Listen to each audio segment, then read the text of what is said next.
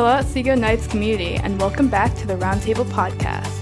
We are your hosts, Catherine Getzinger and Michael Obringer. Today we are sitting down with Debbie Belleville. Debbie Belleville has been a teacher for 25 years and has been teaching at Seago as well as being that Seago FFA advisor for 23 years. Hi, Ms. Belleville. How are you doing today? I'm great. Thanks for having me. This is very exciting. I've never done anything like this before. It's kind of newer for us, too. It's a great addition to the Seago community. Community, I guess. Yes, it's wonderful. So, to start off the questions, what led you to the position that you're currently in? Well, I started off here at Seago. I grew up here in the community. I went to Seago. I actually attended Haskins Elementary when we had Haskins. And then I obviously grew up going to Haskins. I went to Grand Rapids Elementary, Weston. I went to the junior high, and then here at the high school. And originally I wanted to be a math teacher. I love math and just wanted to. My mom was a teacher. My grandmother was a teacher, so I love teaching. But then when I started taking ag classes in high school, I decided I wanted to be an agricultural education teacher. I grew up on a farm here in Bowling Green area where we raised cattle, and I showed cattle growing up, and I love agriculture. So this was a way that I could be an ag teacher and combine my love for agriculture. So it was great to be able to be a teacher of agriculture.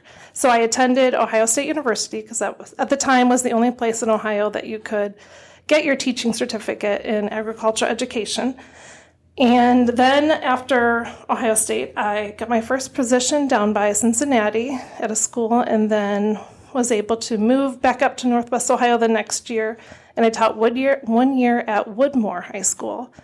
And then Mr. Scott retired that year, and I was able to get the job here at Seago, and the rest is history. Here I am. Oh, wow, that's definitely a switch from math, like trying to teach math, to agriculture. Yes. I really do enjoy math still, but my love is agriculture, so here I am. All right.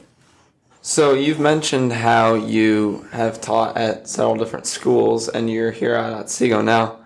What are some of those classes that you teach at Seago? Here at Seago, freshmen can take Agri-Science 1, which is AFNR, Agricultural and Natural Resources class. And then sophomores take Ag Science 2, which is a plant and animal class. And then the juniors are in an agribusiness class. And then the seniors take a global agriculture class. And then I also, newer to the lineup, is a greenhouse class that I co-teach with Mr. Brewster. What are you looking forward to this school year?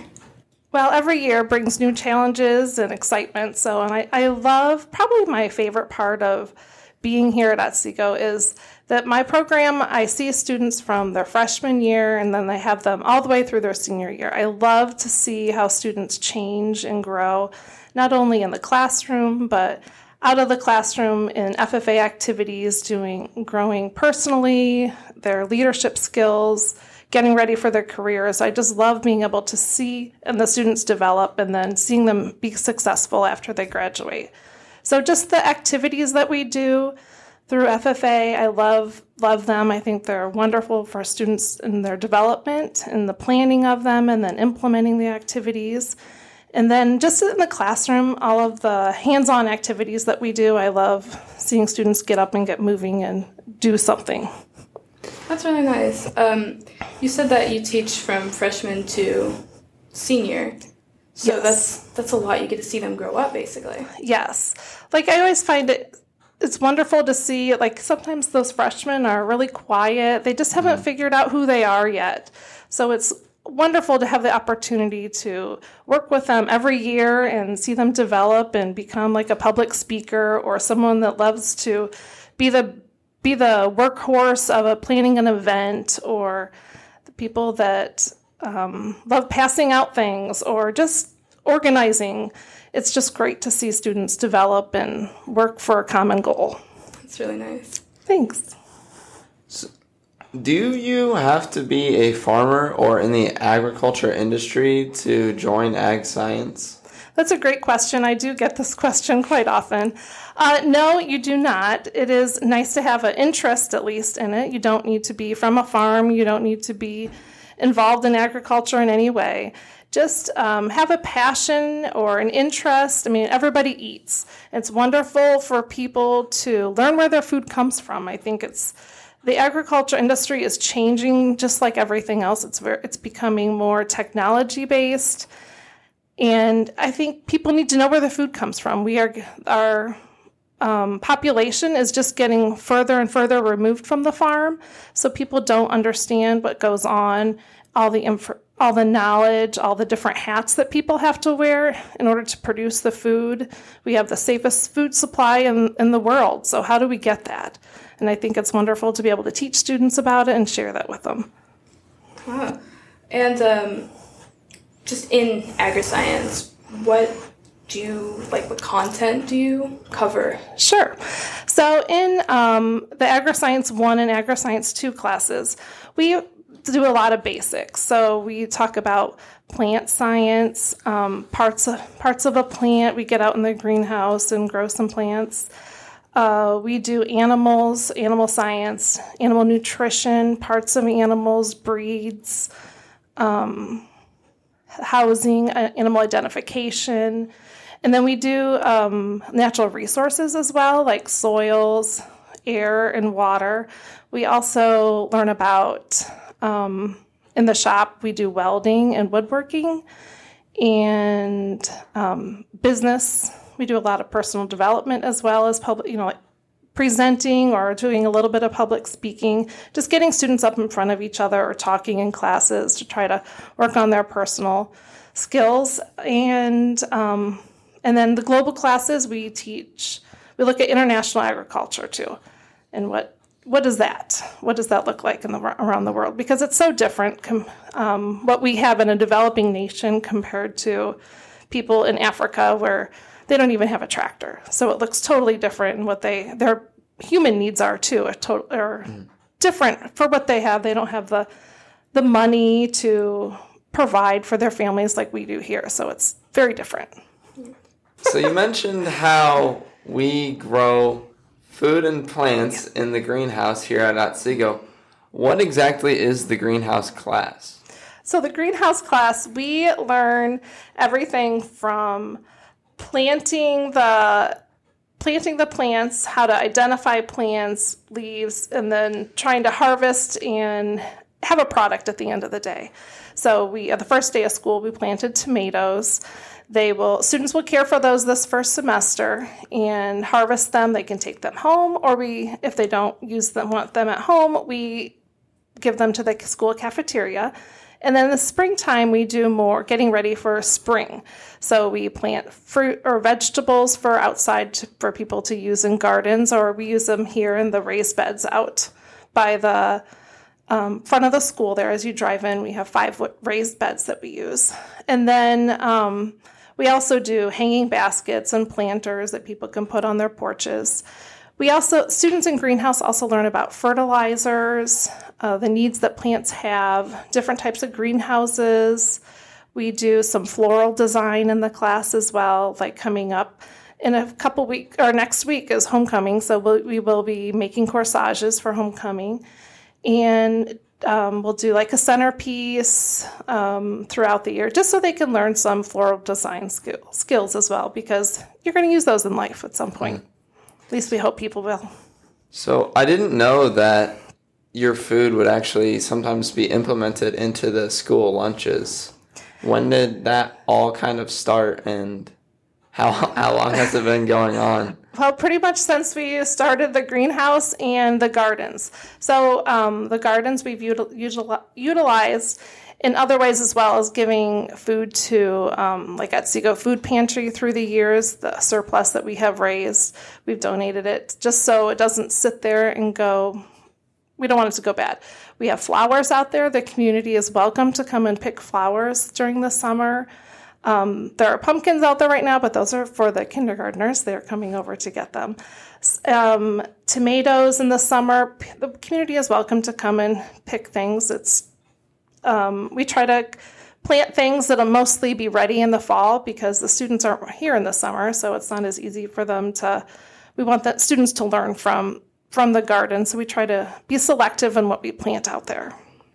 It's really nice how that's incorporated into the school. As we mentioned in the introduction, you have been a FFA advisor for 23 years.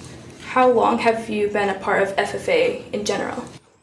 Well, I joined FFA when I was in high school, when my sophomore year of high school, so pretty much since then. I mean, in college, you're not an FFA, but once I became an ag teacher, so when you are in an ag class, you are automatically an FFA member.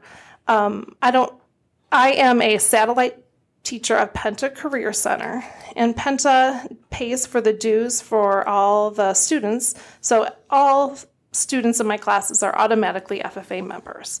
So what a student wants to do with that is totally up to them. If they want to get involved and do things, students do have to do one activity per quarter, which is pretty easy to do activities. We have things going on all the time.